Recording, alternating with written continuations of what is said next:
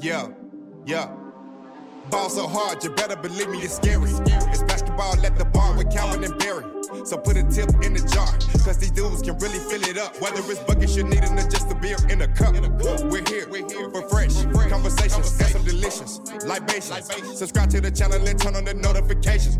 My boys got you covered like you being guarded by Peyton. From the glove to the claw and everyone else in between. Calvin and Barry got everything that you need. So sit back, relax, because we're starting the show. It's basketball at the bar. Grab your drinks and let's go. Yeah. Grab a drink and let's go. Subscribe to the channel and turn on the notification. Calvin and Barry. Subscribe to the channel and turn on the notification. Let's get it. What up, ballers? Welcome to Basketball at the Bar. Join us live every weekday for the best NBA podcast here on YouTube, where the takes are hot and the drinks are cold. There's no dress code, and you can take us wherever you go. So pull up a stool, drop a like, and don't forget to subscribe. This is Basketball at the Bar. Grab your drinks, and let's go. Calvin, was that better or worse than the first one? It was much better. Okay, good. I forgot to hit the live button, so we're doing a second take here. But welcome in, everybody. Mike, what's up? Good to see you guys.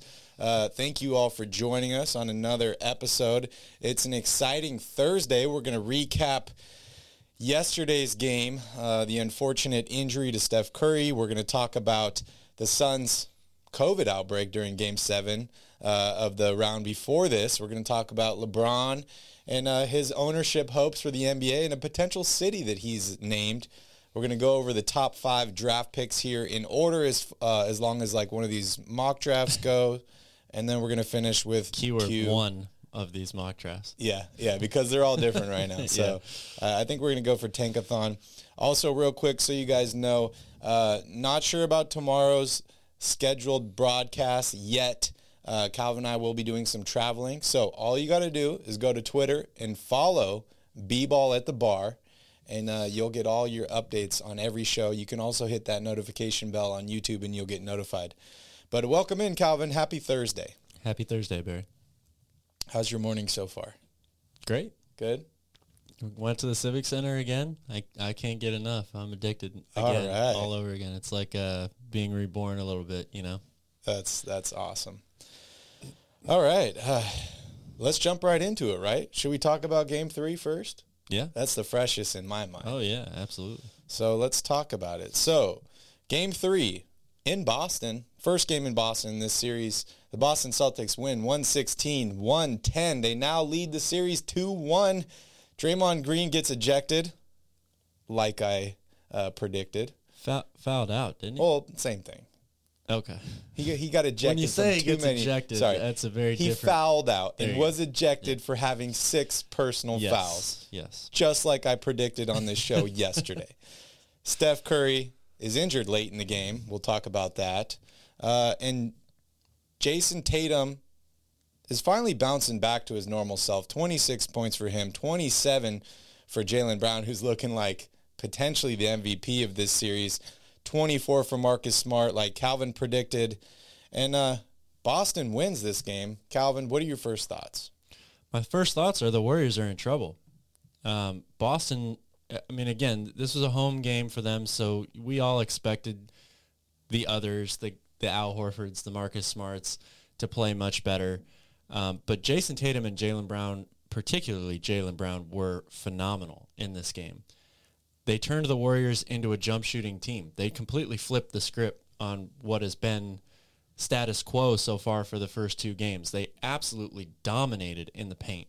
And a big reason why is they decided, I don't know if Robert Williams is just much more healthy now or Boston is doubling down on what their best lineup is. But we saw, them be hesitant to want to play both Williams and Horford together at times. Mm-hmm. They stuck with that in this Game 3, and it really, really worked for them. They were great inside. They dominated on the offensive glass as well, which is something that the Warriors have had the advantage in so far in this series. And they took care of the ball, which is what we said was their biggest goal for this game. Only 12 turnovers. They're now 14-2 in the postseason when they turn the ball over 15 times or less. So the Warriors are in trouble. Because Wiggins and Klay Thompson actually played pretty well in this game. Yep. But again, They turned them into jump shooters. They completely walled off the paint from Golden State, which is a big part of what they do offensively. And, now with Curry, who has been the only real bright spot for this team in this finals, being hurt, he says it's not as bad as the first time and all that stuff, and he's going to play. But, we'll have to see how he looks in Game 4. Yeah, and he missed 12 games at the end of the regular season dealing with this same injury that happened against the Boston Celtics.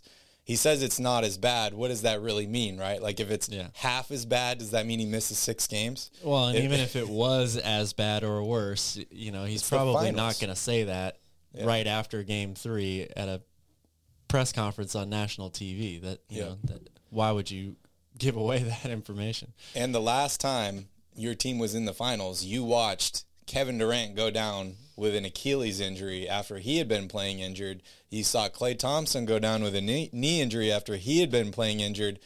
You can't sit out and say, my foot hurts. You can't. No. What an amazing game this was. Boston got out to a hot start early. Golden State comes back. The third quarter got me a little worried, Calvin. I was kind of like, uh-oh, here we go again. This is just like Game 1 and just like Game 2. Golden State controls the third quarter. They play extremely well, but Boston was able to withstand the punches and come back and have an amazing fourth quarter, only allowing 11 points and scoring 23. They basically closed out this game. The last 5 minutes of it was almost a no contest. Boston was scoring every time they needed to down the court. We saw Curry go down. We saw Draymond Green foul out. And Boston just runs away with the game. Yeah. Yeah, they did. Draymond Green,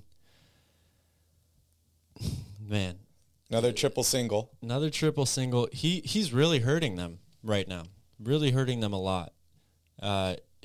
Defensively, he's always been really good. I think he's starting to lose a step or two. He doesn't seem to have the same elevation off the floor, which for an undersized shot blocker is a big problem, right?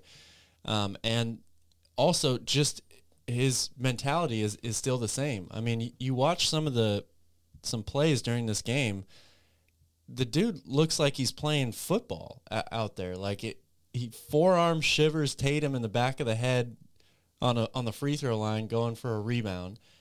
And then he pretty much tackles Marcus Smart in the open court during that scrum that Curry gets hurt on. Yeah. It got called for one foul there out of the two. I mean, look, this guy he had some bad turnovers in this game as well. He is not the same Draymond Green as the team that won 3 out of 4 championships. Oh, yeah. It's definitely been 4 years for him, age-wise. Right. The stat line is funny. 1 block, 2 points, 3 assists, 4 rebounds. I wish it was 5 turnovers and 6 personal fouls. He could have had 1 through 6 handled there. Oh, and 0 steals. So you can throw the 0 in there, too. But, yeah, for me, all the athletic stuff, the getting older stuff aside, Draymond Green just seems to me to be emotionally out of the game. I don't know if it's the fans or the players or it's something internally that's happening with him, but his motivation seems to be more of like wanting to create contact and get in altercations than he cares about scoring or winning a basketball game. Like, don't get me wrong, he wants to win. He loves to win. But it seems like when he's on the court, his primary focus is to agitate, to irritate, and just to like get into it with everybody that he can. Well, if you're a guy that's aging and losing some of your physical abilities, but you've always been that guy, the instigator, that stuff is going to come out more and more, right? It works when you can back it up. It does. And in all fairness to Draymond, he's got a really difficult task in this finals, playing as, at times, the Warriors center against guys like Al Horford and Robert Williams. It's a difficult matchup for him, but I think the Celtics are letting Draymond and the Warriors play right into their hands right now. Yeah. And it just goes back to what I said before this series started, in that when Boston is at full strength, I just feel like they're the better team. And that's what it looked like yesterday. The Warriors made their runs. They had the great third quarter. Steph gets hot. Clay gets hot for a little bit. And, because it's the Warriors, like, oh, man, like you said, here we go. Yeah. Here they come again. But the Celtics outplayed them for 95% of this game. Yeah. And this is the first game in the series where I think that's been the case for one team. Yeah, I agree. And it's a home game, the first game in Boston, which totally makes sense. Did you hear the comments about Draymond Green's podcast and maybe how that could have some implications on the series? I know after game 2 on his podcast, he basically broke down how they're guarding a bunch of these guys on the Celtics and what they do to take them off their game. Not that the Celtics watch that podcast, but maybe they do. Maybe they do. It's in the public domain now, right? Kerr said he didn't seem to be concerned, but he also doesn't watch the podcast either. But it's funny, we were just talking about, I think it was last week, about TJ McCollum becoming a full-time analyst on top of his position as a professional basketball player. Mm-hmm. Draymond Green's doing it on his own. Originally, when he started his podcast, he was going to have one episode a week, but now he's doing one episode after every single game. Could this maybe have some effect on him or on the team? Well, could it? Yeah, definitely. If he's, I'll be honest, I don't watch Draymond's podcast, so I haven't heard the exact specific comments he makes as it pertains to this series and guarding individual players and all that stuff. But if he's saying, very tactical things or schematic things, and anybody on Boston's team watches it, that could definitely give them an advantage. The question is how much of an advantage, right? But it could definitely help. He says he's never said anything on there that he wouldn't say in a post-game press conference. And I don't know if I exactly believe that. On one hand, I'm like, it's Draymond Green. He says whatever he wants. And then on the other hand is like, okay, having a podcast myself, I understand that there's some things I would say on this podcast that I wouldn't say if, let's say, I worked for a team or I was in the league, right? Like, I have a little bit more freedom here. I don't know if he's exercising that at all, but it's just an interesting thing to throw in there. And one more distraction for a guy that did not seem to be fully invested in Game 3. Yeah. Mike wants to talk about this flagrant foul, and I want to talk about it too, because I think it was quite interesting. Curry goes up for the 3. Al Horford closes out. They both, in my opinion, moved forward, collided. It was called a flagrant foul on Al Horford. Curry made the 3, so it ended up turning, I think, into a 5-point swing, and they got possession. It was a 7-point possession in total. Yeah, and they got the ball 4-point back. Play, had possession, and then hit another 3 right after it. And they got the technical, right? Yeah, it's the and one, which is the 4-point play on the 3, but it's a flagrant foul, so you retain possession, and then they hit another 3. But didn't they get a technical shot also? No. No? No, it's 2 shots to make 1 plus the ball. Okay. So, yeah, what a crazy swing in the game. But what are your thoughts on that flagrant foul? Was it a foul? Was it a flagrant foul? Oh, it's definitely a foul. It's not a flagrant foul, in my opinion. But the problem is the way that the rules have changed and been written over the past couple years, the Zaza Pachulia rule, basically, right? Yep. That's exactly what I was thinking of. That's what they're going to call now, especially when they have to go to the replay every time now. Anytime there's a question of it being a flagrant foul, they automatically go to review it. And if you slow it down and look at it 17 times in a row, you can see the way the rule is written. If you come down in a player's airspace, landing space, as they're a jump shooter, that is now defined as a flagrant foul. So I disagree with the rule, but that's the rule. Did it look to you like Curry moved forward a little bit? Like where is his airspace as far as a landing area? Like, is it where he jumps from, or is it where he's like projected to land? The more important part is how much ground Al Horford had to cover to close out. That's why they met at the point of impact, because Horford is, trying desperately to get out there on the best shooter in the world to put a hand up. Yeah. And yes, Curry does move forward a little bit in his jump shot, but Al Horford's momentum, because he has to cover so much ground on the closeout, is why they end up in the same spot. Mm-hmm.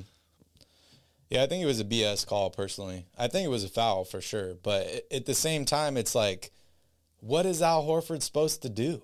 Right? Like, Yeah, exactly. He wasn't trying to hurt Curry. He wasn't trying to hit Curry. Well, and He's again, literally trying to block the shot. That's the tough thing about this rule, right? Is that in Zaza's case, a lot of people think he was trying to do that. Yeah. But 9 times out of 10 in a regular game, instances like this happen a lot, and the defender is not intentionally trying to hurt somebody. They're just trying to get a contest on the shot. Or in Horford's case, maybe even a deflection because he's got such a size advantage, right? So the Zaza one's different. It's difficult. Yeah. It's different. That was like a much closer space. He basically kicked one leg out, didn't move both feet up, and I didn't think he even had a chance to block the shot. But the Horford one for me is much different. The crazy thing about the whole situation for me is the fact that Horford is the one that lands on Curry later in the game and hurts him. Yeah. In basically like a scramble for a loose ball. Yeah, which, again, that happens. That's crazy. That is crazy. So it's unfortunate. Like I said, I disagree with the rule. I disagree that is a flagrant foul. I mean, to me, a flagrant foul, there's got to be there's got to be intent. There's got to be a non-basketball play, basically. And that is a basketball play. I mean, we see guys now go for the block, trying to intentionally block the ball and hitting the guy in the head, and they call it a flagrant foul. Right. Which again, it's the way the rule is written. Yeah. Any stupid contact, unnecessary or excessive contact to the head or neck region, it results in a flagrant foul. So you're saying today's NBA is soft, Calvin? Is that what you're saying? No, that's the not 80s what I'm and saying. 90s. They weren't calling those That's things. not what I'm saying. We had a fun debate on yesterday's show talking about 80s, 90s players versus today's players. I guess you could throw 2000s players in there too, but quite different. Yes. Quite different in a lot of different categories: money, fame, rules, all sorts of things. Mm-hmm. The Zaza one was completely different because Kawhi Leonard was straight up. Yeah, I agree, 100%. But Progressive G, I think you and I also are kind of Warrior haters, so we're a little mixed in our views on this for sure. But yeah, interesting play there. What do you think about Draymond fouling out in this game? It really hurts the Warriors. Like, there are some of his fouls were, like it happens. He's a smaller guy trying to bang inside with bigger players, or he has to come out and guard, Tatum on the perimeter, and he's too slow to stay with him, so he has to reach, something like that. But then, as I mentioned before, you get the fouls where it's like he sees Marcus Smart has the ball on the ground in the middle of everybody, so instead of trying to like run around him and tie him up for a jump ball, his decision is to just level him completely to the floor. Like, that's a flagrant foul. That's a technical or something, None of this Al Horford stuff. It's Draymond Green. So, yeah, it's I mean, the Warriors had foul problems all over the place, not just Draymond. Steph Curry was in foul trouble for pretty much the entire game. Yeah.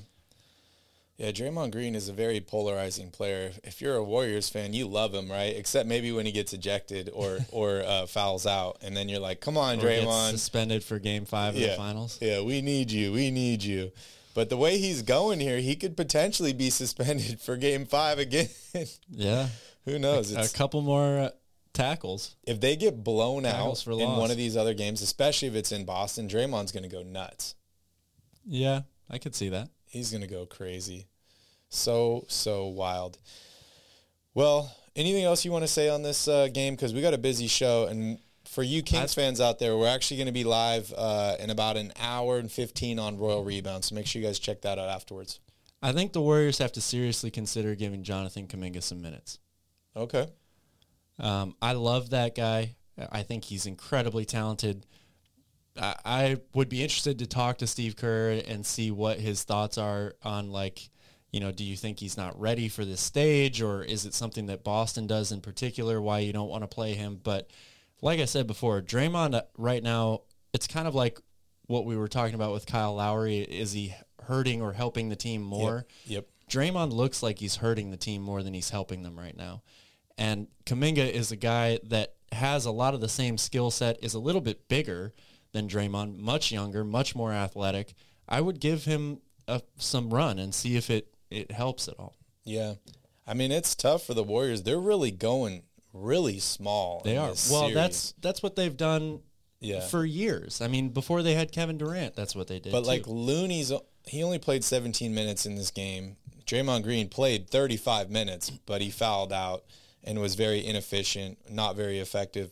But other than that, I mean, you had 21 minutes for Otto Porter Jr. off the bench, 24 for Jordan Poole, and then the rest of these are basically guards. Kuminga got 2 minutes. Bjelica got 3 minutes. Like, this is an extremely, extremely small team. Yes. And would you want to give maybe Looney some more minutes if you're putting a guy like Kuminga out there, or maybe an Otto Porter or Iguodala instead of Draymond? That's tough. I mean, because I love Looney, and he's been so good for them, especially on the offensive glass. But again, the fact that the Celtics are doubling down with 2 big men, that had a huge impact on how the Warriors were able to attack the offensive glass.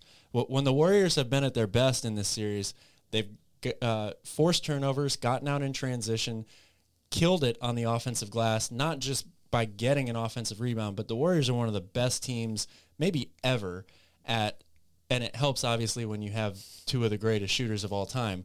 But the fact that those guys are so good at relocating off of an offensive rebound, and they immediately look for whoever it is, whether it's Poole or Clay or Steph, they find them so quickly. They almost know where they're going to be without even looking. And the Warriors just punish teams so much on that because they get a wide open 3-point look.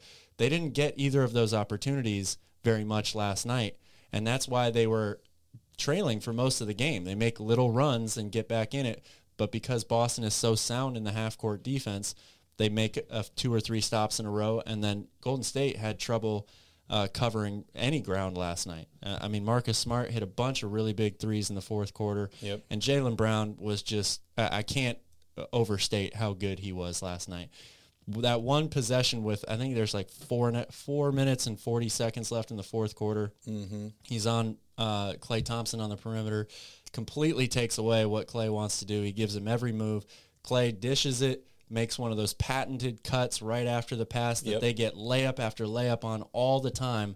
Brown recovers to make a huge block. He was so good for them last night. Yeah, it's interesting. You know, this Warriors team, there's definitely like a head of the snake, right? Like, we would both agree that's Steph Curry. And you take Curry out of his game, it really changes what this Warriors team has to do or does. Versus like Boston, I'm not really sure who the head of the snake is. Like, maybe you would say Jason Tatum is the best player on the team, but we've seen moments where he hasn't played that well or hasn't played up to his expectations. And then you have a guy like Marcus Smart or Jaylen Brown that are able to just kind of jump in and just take the lead. Jaylen Brown is my favorite from the Boston Celtics as far as finals MVP at this point. So just having that luxury of like Tatum, Brown, maybe Smart, maybe Horford, like you have so many different options. I think it really makes it tough on Golden State. Definitely. And I think that's a clear example of where these two teams are at in their time window, right? Yep. Like Boston is still ascending, both as a team and as individual players. You know, that's why the debate is so good right now about who's better, Jaylen Brown or Jason Tatum. They haven't even entered their primes yet, really. Pretty wild. And Golden State, on the other side of the coin, is that team that is starting to still try to stay in the prime, but they're slowly leaving it. So yeah, and they're kind of in that like, we want to be good now and we want to be good in the future. So they're like, we have old aging players. We have a lot of young talent, but it's kind of what you and I talked about. Who's that bridge, right? Like, who is the bridge keeping them all together? It's not Draymond Green at this point, in my opinion. I would agree with that. It's not. What's up, Key Kings? Good to see you here. We're going to be live on Royal Rebounds in about an hour talking about all things Sacramento Kings, so make sure you join us for that. Last thing before we move on, adjustments that Golden State should make moving into Game 4. This is tough because I'm not really sure what else they can do, to be honest with you. I mean, again, what they need to do, or when they've played their best in this series, they've forced Boston into some bad turnovers. They've gotten out in transition, offensive rebounds, things like that, and they were able to get into the paint and score. In this game, this game 3 was the biggest disparity in points in the paint so far in this series. Boston 52, Golden State 26. The Warriors are a team that thrives on outscoring their opponent in the paint, especially for a team that plays small. Mm-hmm. And if Boston's going to keep these two big guys in there, that's the luxury of having Robert Williams, right? Because he's not the guy they asked to go extend himself on the perimeter and guard smaller players. That's Al Horford, who one of the biggest topics in this series has been, are the Celtics playing the right coverage on Curry in the pick and roll? Because a lot of times they're using a drop coverage and letting him get an open look for three, and he's taken full advantage of that. But the plus side for Boston is they're living with that and limiting everybody else and taking away the paint. With Robert Williams back there patrolling, we saw he had that big block on Curry in the second half on that floater. So... And the reason I say the Warriors are in trouble is because finally Klay Thompson got going. Andrew Wiggins played a better game. Didn't have a phenomenal game by any stretch, but he played a better game offensively, and they still lose by 16. Yeah, it's tough. Mike says Draymond is the new buddy. That's a tough one. For me, the key for the Warriors is going to be really difficult because Steph Curry and his health and what that means for them. But if I'm the Warriors, I need to pick up the pace. I need to run Boston out of the gym. I think the only way they get back in this series is if they just up the tempo, they double down on the small lineup, and they just try and run them out of the gym, get a bunch of transition buckets, more points in the paint, like you said.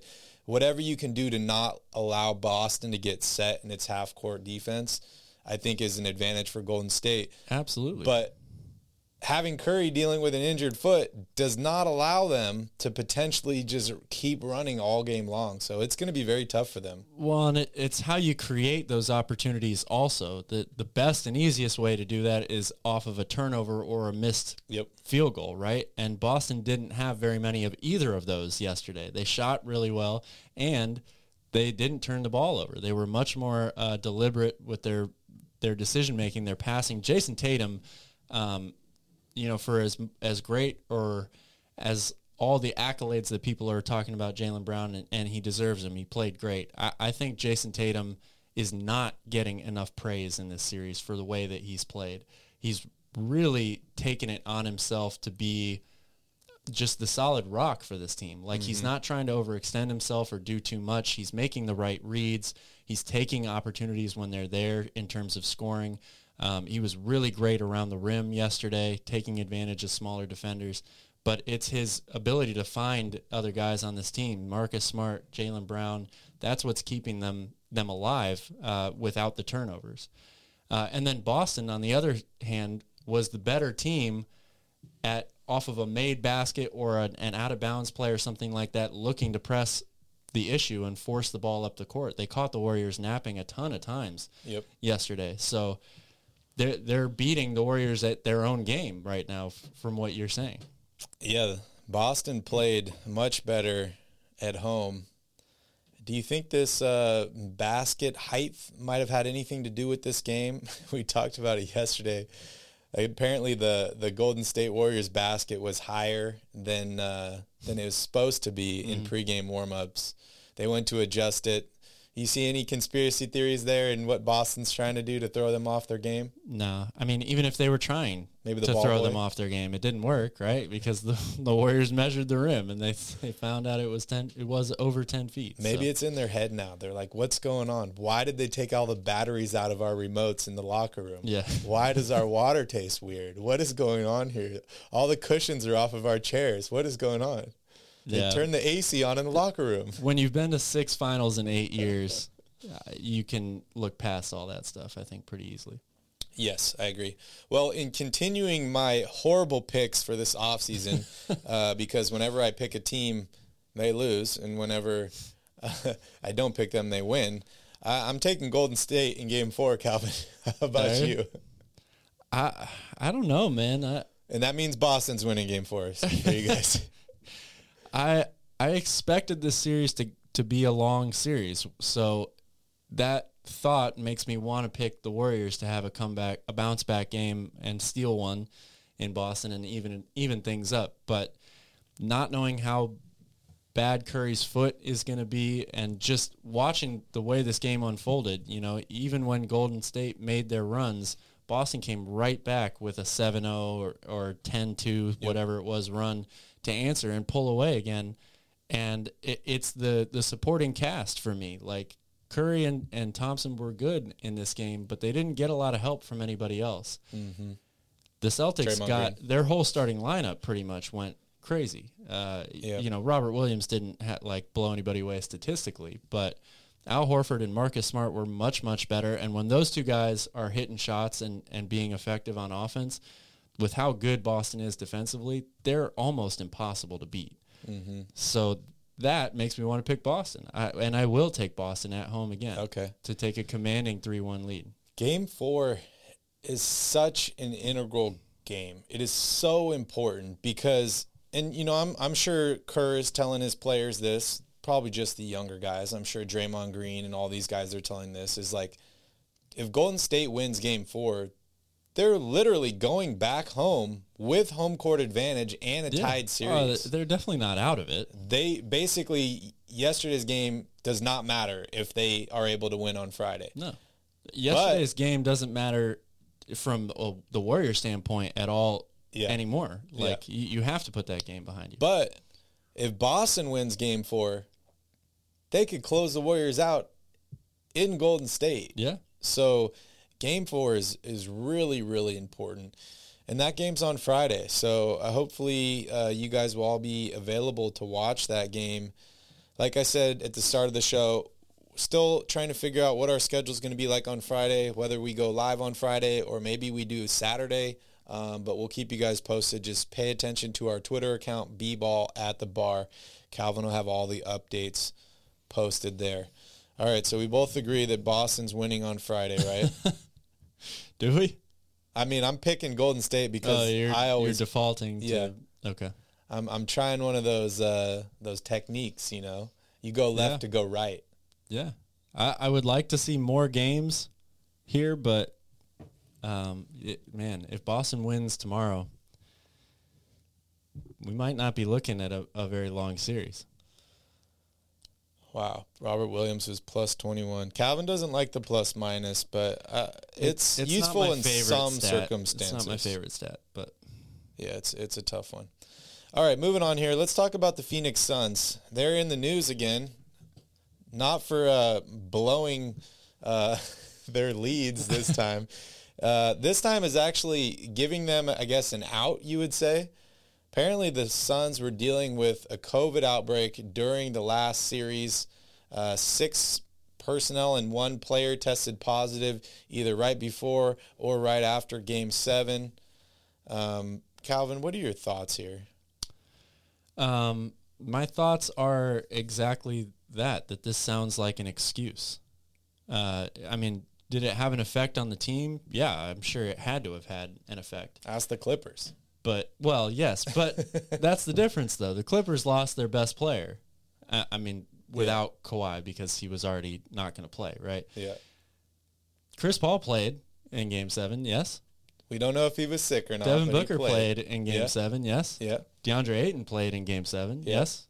Maybe not as much as you would have wanted him to play, but he played.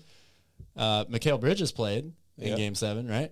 So those guys were all on the court, and it's just like whether it's an injury or an illness, if you suit up, are you going to be affected depending on the severity of your injury, illness, and who you are and how you deal with pain and sickness and all that stuff? Yes, you are.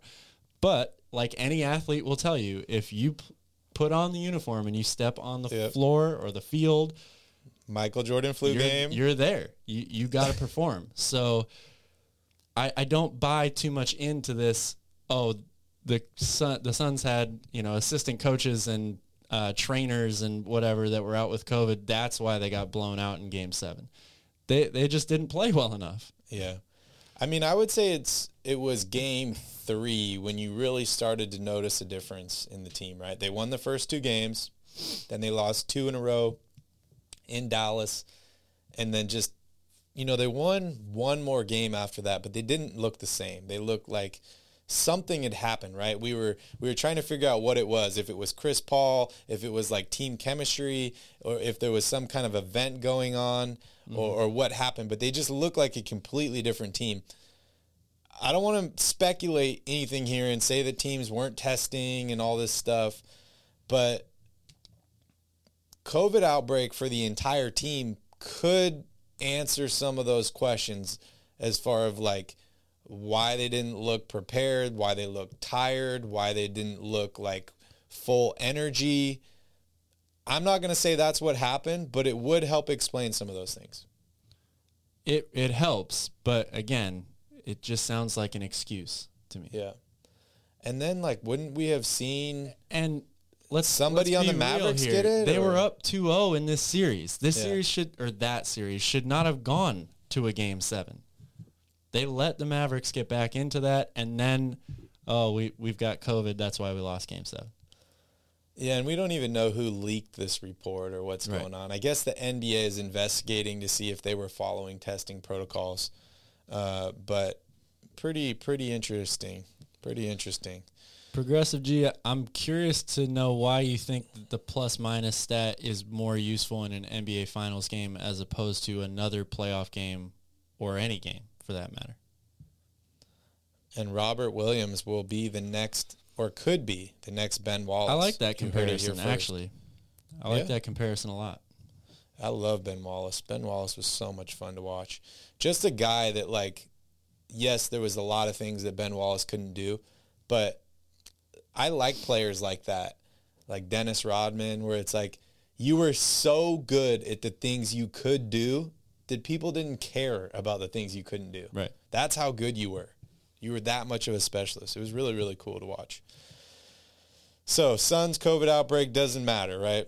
Not notable. Not to me, anyway. Okay. Well, I mean, it would matter if Chris Paul, Devin Booker, DeAndre Ayton had to miss the game. Yeah. Because they were out with COVID. Well, Chris Paul's a little older. You know, they say older people are more affected by COVID. He's right? not that old. Come on, man.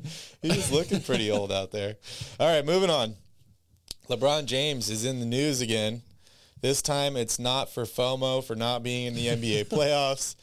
This time he's talking about owning an NBA team, which... Not the first time he's talked about that. We just found out like a few days ago he's officially a billionaire. And what was the first thing we talked about? What team is he going to buy? Yeah. And we went and we looked down the whole list and we're like, could he afford this team? Could he afford this team? He didn't have enough money for any of those teams outright. LeBron, the ultimate problem solver, might have solved his own problem, Calvin. LeBron wants an expansion team, and he wants it to be in... Viva Las Vegas. Viva Las Vegas. How incredible is that? So we've already heard David Stern, or no, sorry, not David Stern, Adam Silver, David Stern, rest in peace. We've already seen Adam Silver talk about league expansion and potentially naming 2 potential expansion teams. It looks like one of those teams is already taken. LeBron's got dibs on it. What does that mean? Well, I don't think he has dibs on it. But look, LeBron is a smart guy. I mean, there's no other way for me to say it. It makes a lot of sense to own an NBA franchise from a financial standpoint. Yes. And the potential, or, we've seen since Vegas got a hockey team and now a football team that they have absolutely blown up. And so it makes total sense to want the NBA franchise that's going to be in Las Vegas. Yeah. It's a great move. I think everyone was worried about if a team was in Vegas that there would be some kind of illegal things or gambling or something. Sports betting is legal now. Yeah, we've had 2 teams. Bet us. We've had 2 teams that have moved to Vegas, and they have shown us that it's going to be okay. Vegas isn't that bad.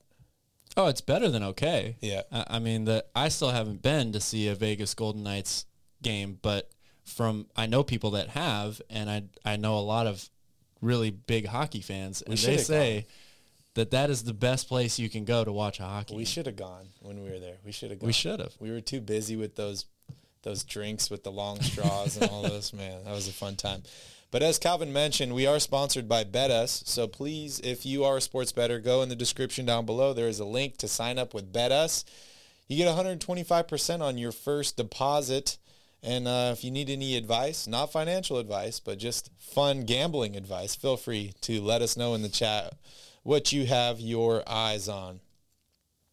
I think that'd be really cool, Calvin, to have LeBron owning a team in Las Vegas. I think it would be pretty awesome. The only thing I could really think of is like, okay, well, expansion, it takes a few years, right? And Michael Jordan has an expansion team, right? Maybe that's where LeBron got the idea.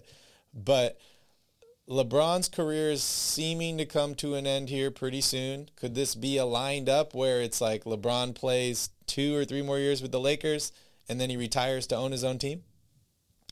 Perhaps. Storybook ending? Perhaps.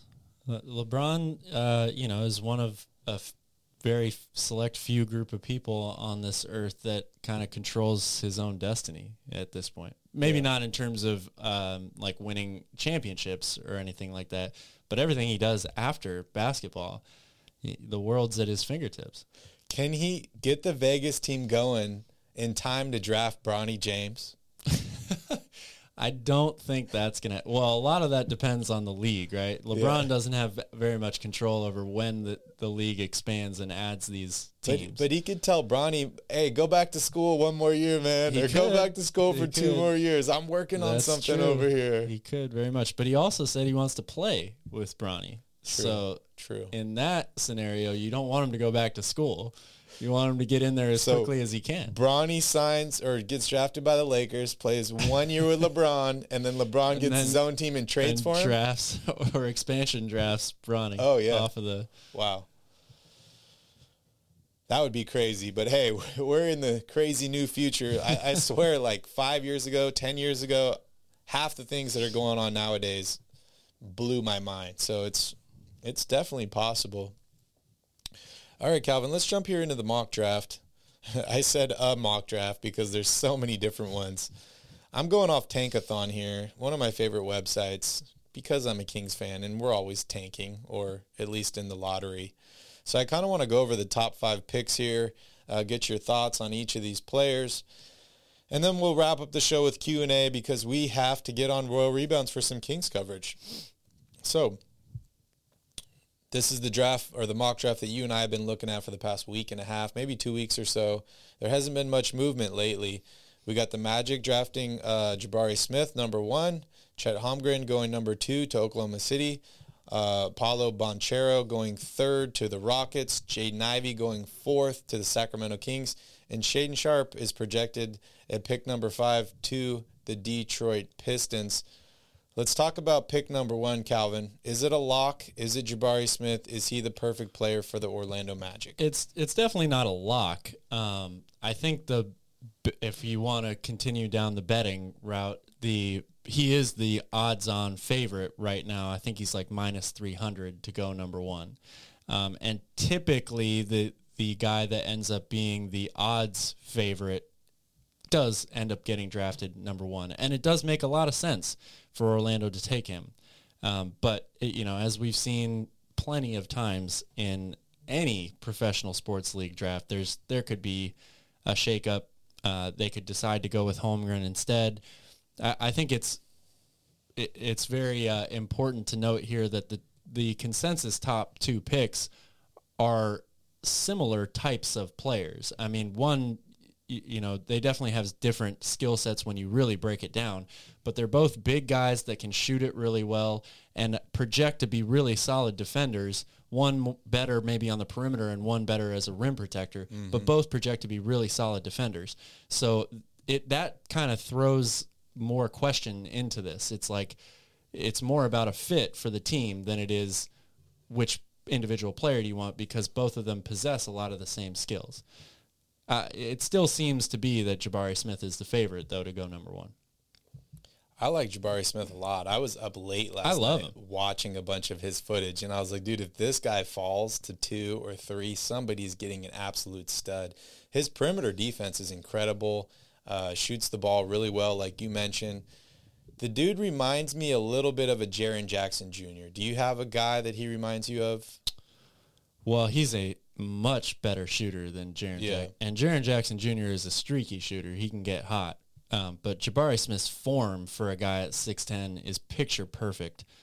He's got a beautiful turnaround fadeaway as well. I don't know. I mean, Jaren Jackson Jr. is a much better interior defender too. Mm-hmm. So well, that's the thing with Jabari Smith. A little bit of a comparison, right? There, he played with Walker Kessler, who was like leading in blocks. So like he didn't really get a lot of opportunities to be the main guy inside. That's true. I also don't. I think because he's able to, for a guy at 6'10" with that wingspan and able to move his feet as well as he does, you'd rather have him, guarding wing players as opposed to trying to hang back and be a rim protector. I think he's better served outside, but just like he is offensively, where his game has to grow is shot creation, becoming more of the go-to guy. Right now, he's a beautiful spot-up shooter, and if you get him the ball within the offense, on a catch-and-shoot situation, he knocks down threes, over 40% of the time. But to take that next step and be an elite player or the number 1 pick in the draft, the type of player that we think deserves that calling, he's got to add more off the dribble or post moves, just more ways to create his own shot. Yeah, the only concerns I really had about him was decision-making ability and passing, because he threw a lot of questionable passes. Yes. But do you have any player comparison? I'll have to think more about that. Okay, we'll definitely come back there. All right, number 2, let's talk about Chet Holmgren. Very, very exciting prospect. Average 18.9 points per game, 13.3 rebounds, 2.6 assists, and an amazing 4.9 blocks per game, and 1.1 steals last season for Gonzaga. Incredible player. It says he's listed at 7 foot. Everything I was reading was saying that he's like 7'2" with like a 7'6" wingspan. Yeah. And I don't remember his reach. It was incredible. Yeah, it's enormous. But this guy, to me, seems like the highest risk and the highest reward as far as these top like 4 or 5 guys here. He's skinny. We hear all the people talking about he needs to fill out. He's less than 200 pounds, all this stuff. They said that about KD. They said that about Brandon Ingram, that these guys were too skinny and they were going to last in the league. So we've definitely seen guys that have made it work. Chet's a very strong guy, so we've seen him be very effective inside.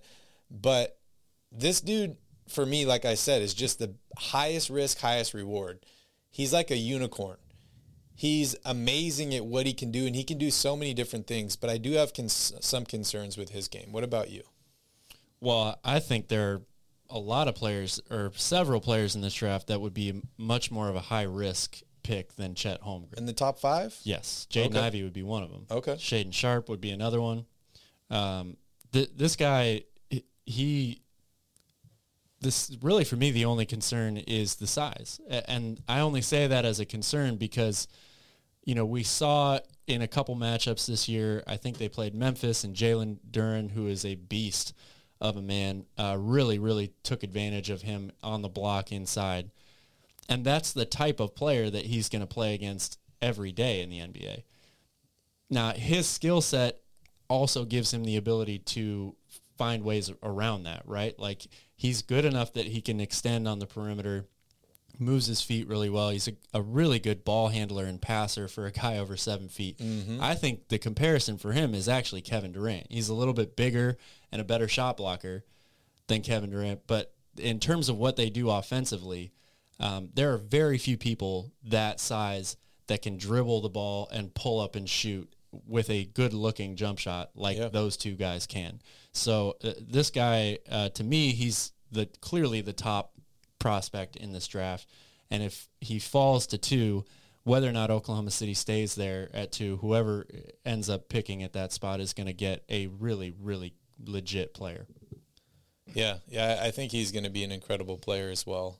Just the health concerns with the size is my only concern, which can be a huge concern, right? Because we talk about the best ability. Bull, right? Is availability. So that guy has actually a lot of the same skill set as Chet Holmgren. Bull does. Yep.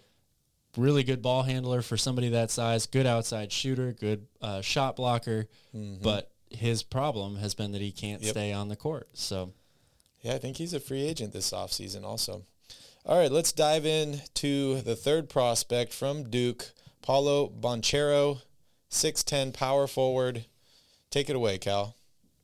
Banchero might be the most skilled offensive player, especially for the big men in this whole class. Like he makes it look effortless at times. He can run an offense at 6'10", great ball handler, beautiful shot, really, really skilled offensive player. The question marks with him are all on the defensive end of the floor.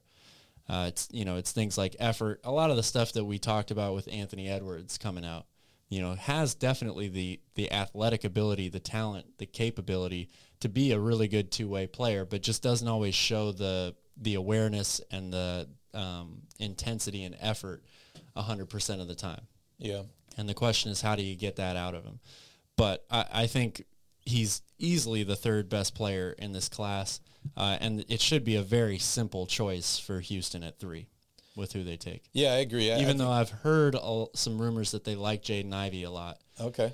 And they're starting to lean. I've heard Oklahoma City likes Jaden Ivey as well, so which could be a reason why you have this rumor that they're moving down to 4 and the Kings up to 2 because they think Ivey might be there at 4 instead. Interesting.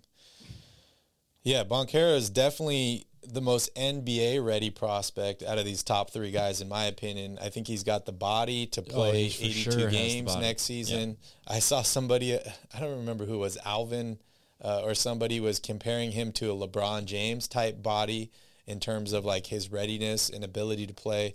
Not as good of a three-point shooter as the other 2 guys that we just talked about. Yeah. But I do like him. Shoot it, but yeah, I do like him. I think he'll have a productive NBA career. But yeah, I see him as kind of like the second tier past Smith and Holmgren. Yeah.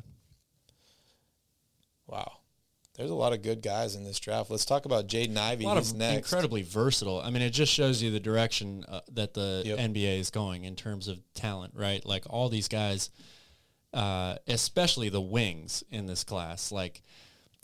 Their ability to guard positions 1 through 4, some of them 1 through 5 in today's NBA.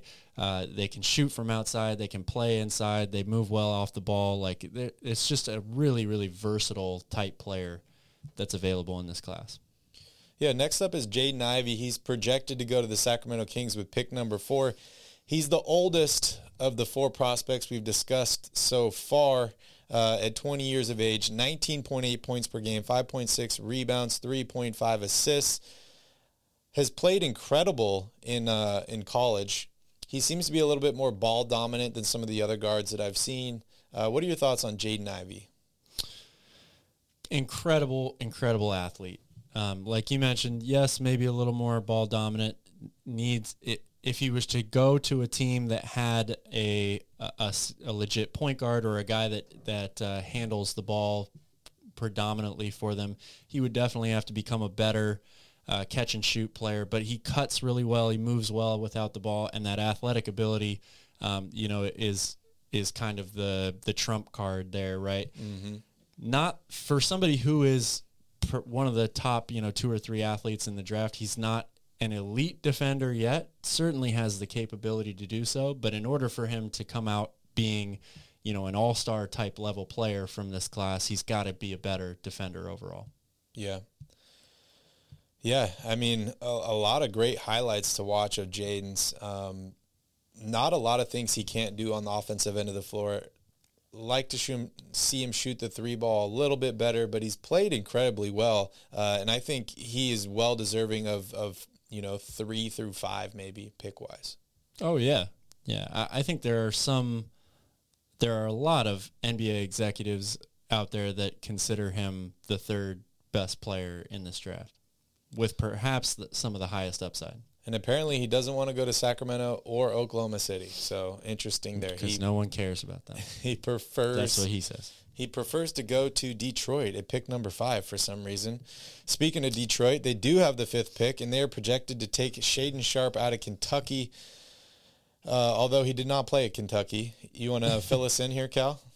Well, he didn't actually step on the floor during an actual game for Kentucky. He was part of the team, but Shaedon Sharpe, again, this might be one of the highest upsides in the draft. It's also maybe the biggest mystery in the draft. An incredibly athletic wing player with tons of potential, one of the younger players in this draft too, so there's all the upside available. Great outside shooter. This is one of those like swing for the fences type picks if you take Shaedon Sharpe. Yeah, this guy, sky's the limit is like you said. Because you could hit a grand slam here, but you could also strike out. Yeah, he could be the best player on your team in 2 years, or he could be off your team in 2 years. Drafting a guy that hasn't played in a while is always difficult.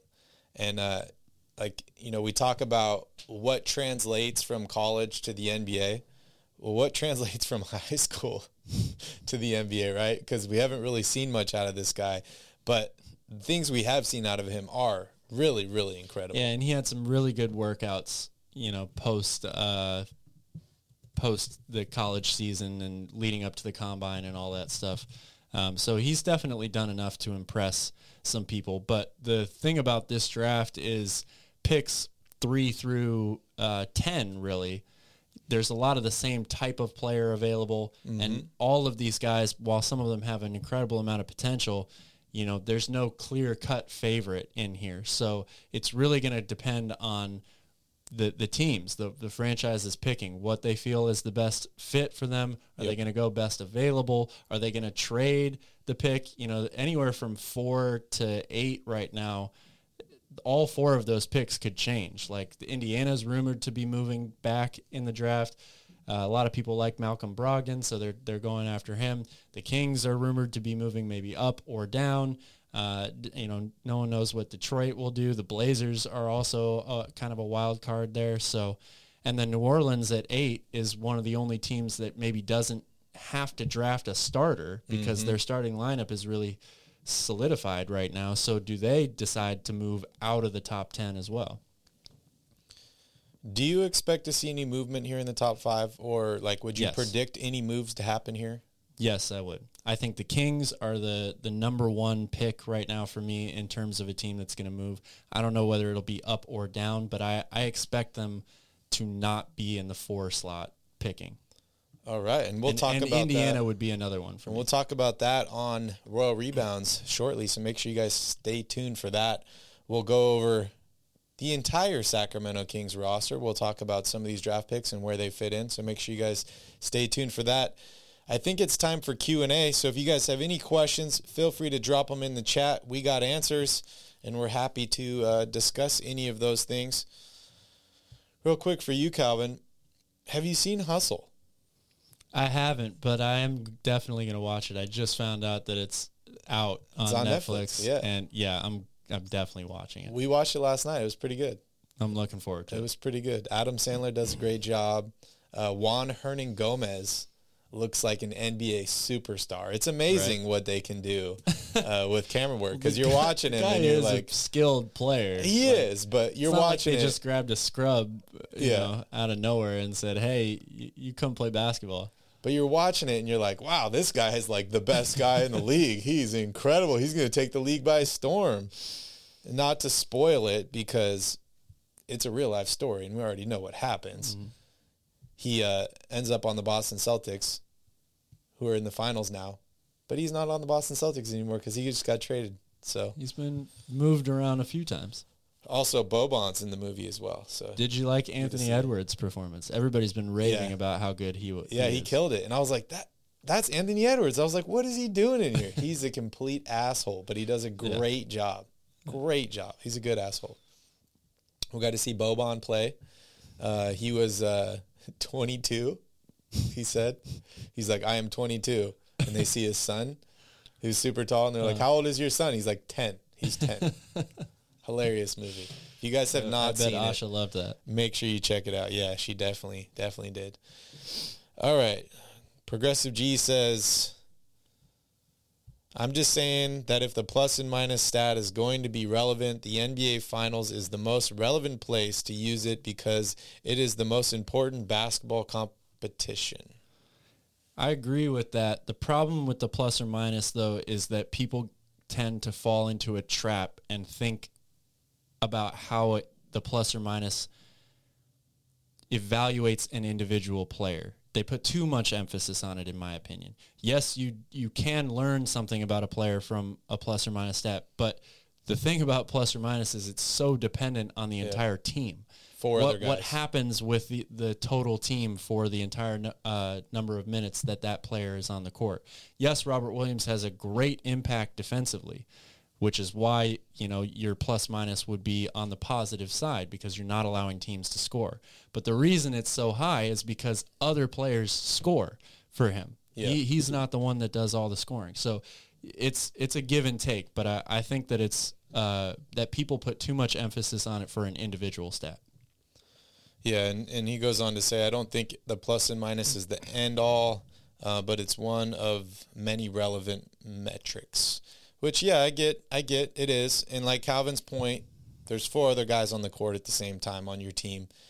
And then there's 5 other guys on the other team. Like, if I'm playing against Kevin Durant, but I'm on the court every time he's on the bench, is that going to affect my plus minus? Yes. Versus, like, am I in control of when Kevin Durant's on the court? Even if I'm not guarding him, if I'm all the way on the other side of the court, he's on fire, that affects my plus minus. So it's a tough stat. I feel like plus minus is more effective when you use it in terms of like in a whole team perspective. Like the team's plus minus with the starters on the court versus the team's plus minus with the bench on the court. Yeah. Or like you can see certain runs in games where it's like, okay, we're getting blown out here, and then we put Juan Hernan-Gomez on the court, and we're on a 15-0 run here, and his plus-minus is incredible, which not all that's him, but it definitely can show a little bit of that. So sure. Shout out to Juan Hernan-Gomez. But I will agree with Progressive G in the sense of once you get to a stage like the NBA Finals, your rotation usually, for the most part, is much shorter. You're going to play your best players a ton of minutes, right?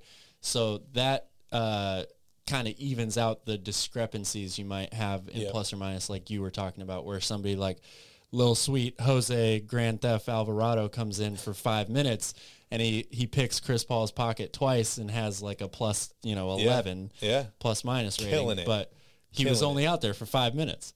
Yeah, best plus minus there is. Also says you guys were right about Wiggins. He went for over 23, like Barry called yesterday. I think a few guys all hit the overs. I said Klay Thompson. I don't know what the final line was, but I'm pretty sure he went over as well. He was over. Yeah. The only guy that wasn't over was Draymond Green. Yeah. He was over the foul limit. He was over the foul limit. That's right. That's funny. All right, any last questions before we end the show here? We got to get all prepped and ready for Royal Rebound, so hopefully you guys will be able to join us on that in about 20 minutes. If you do not know about Royal Rebounds or have not been to the channel, all you need to do is just go to our channel here, Basketball at the Bar, click on the home button, and you will see a link to Royal Rebounds. It is our Sacramento Kings only channel. If you're listening to this on your favorite podcast platform, Royal Rebounds also has a podcast as well. So all you need to do is go to Amazon Music, iTunes, whatever you get your podcasts on, and type in Royal Rebounds, and you will find us there. All right, Calvin, I think we're wrapping it up. Any last words for you? Thanks for watching. We'll see you on the other channel. Thank you guys so much. We appreciate you taking the time out of your day to join us.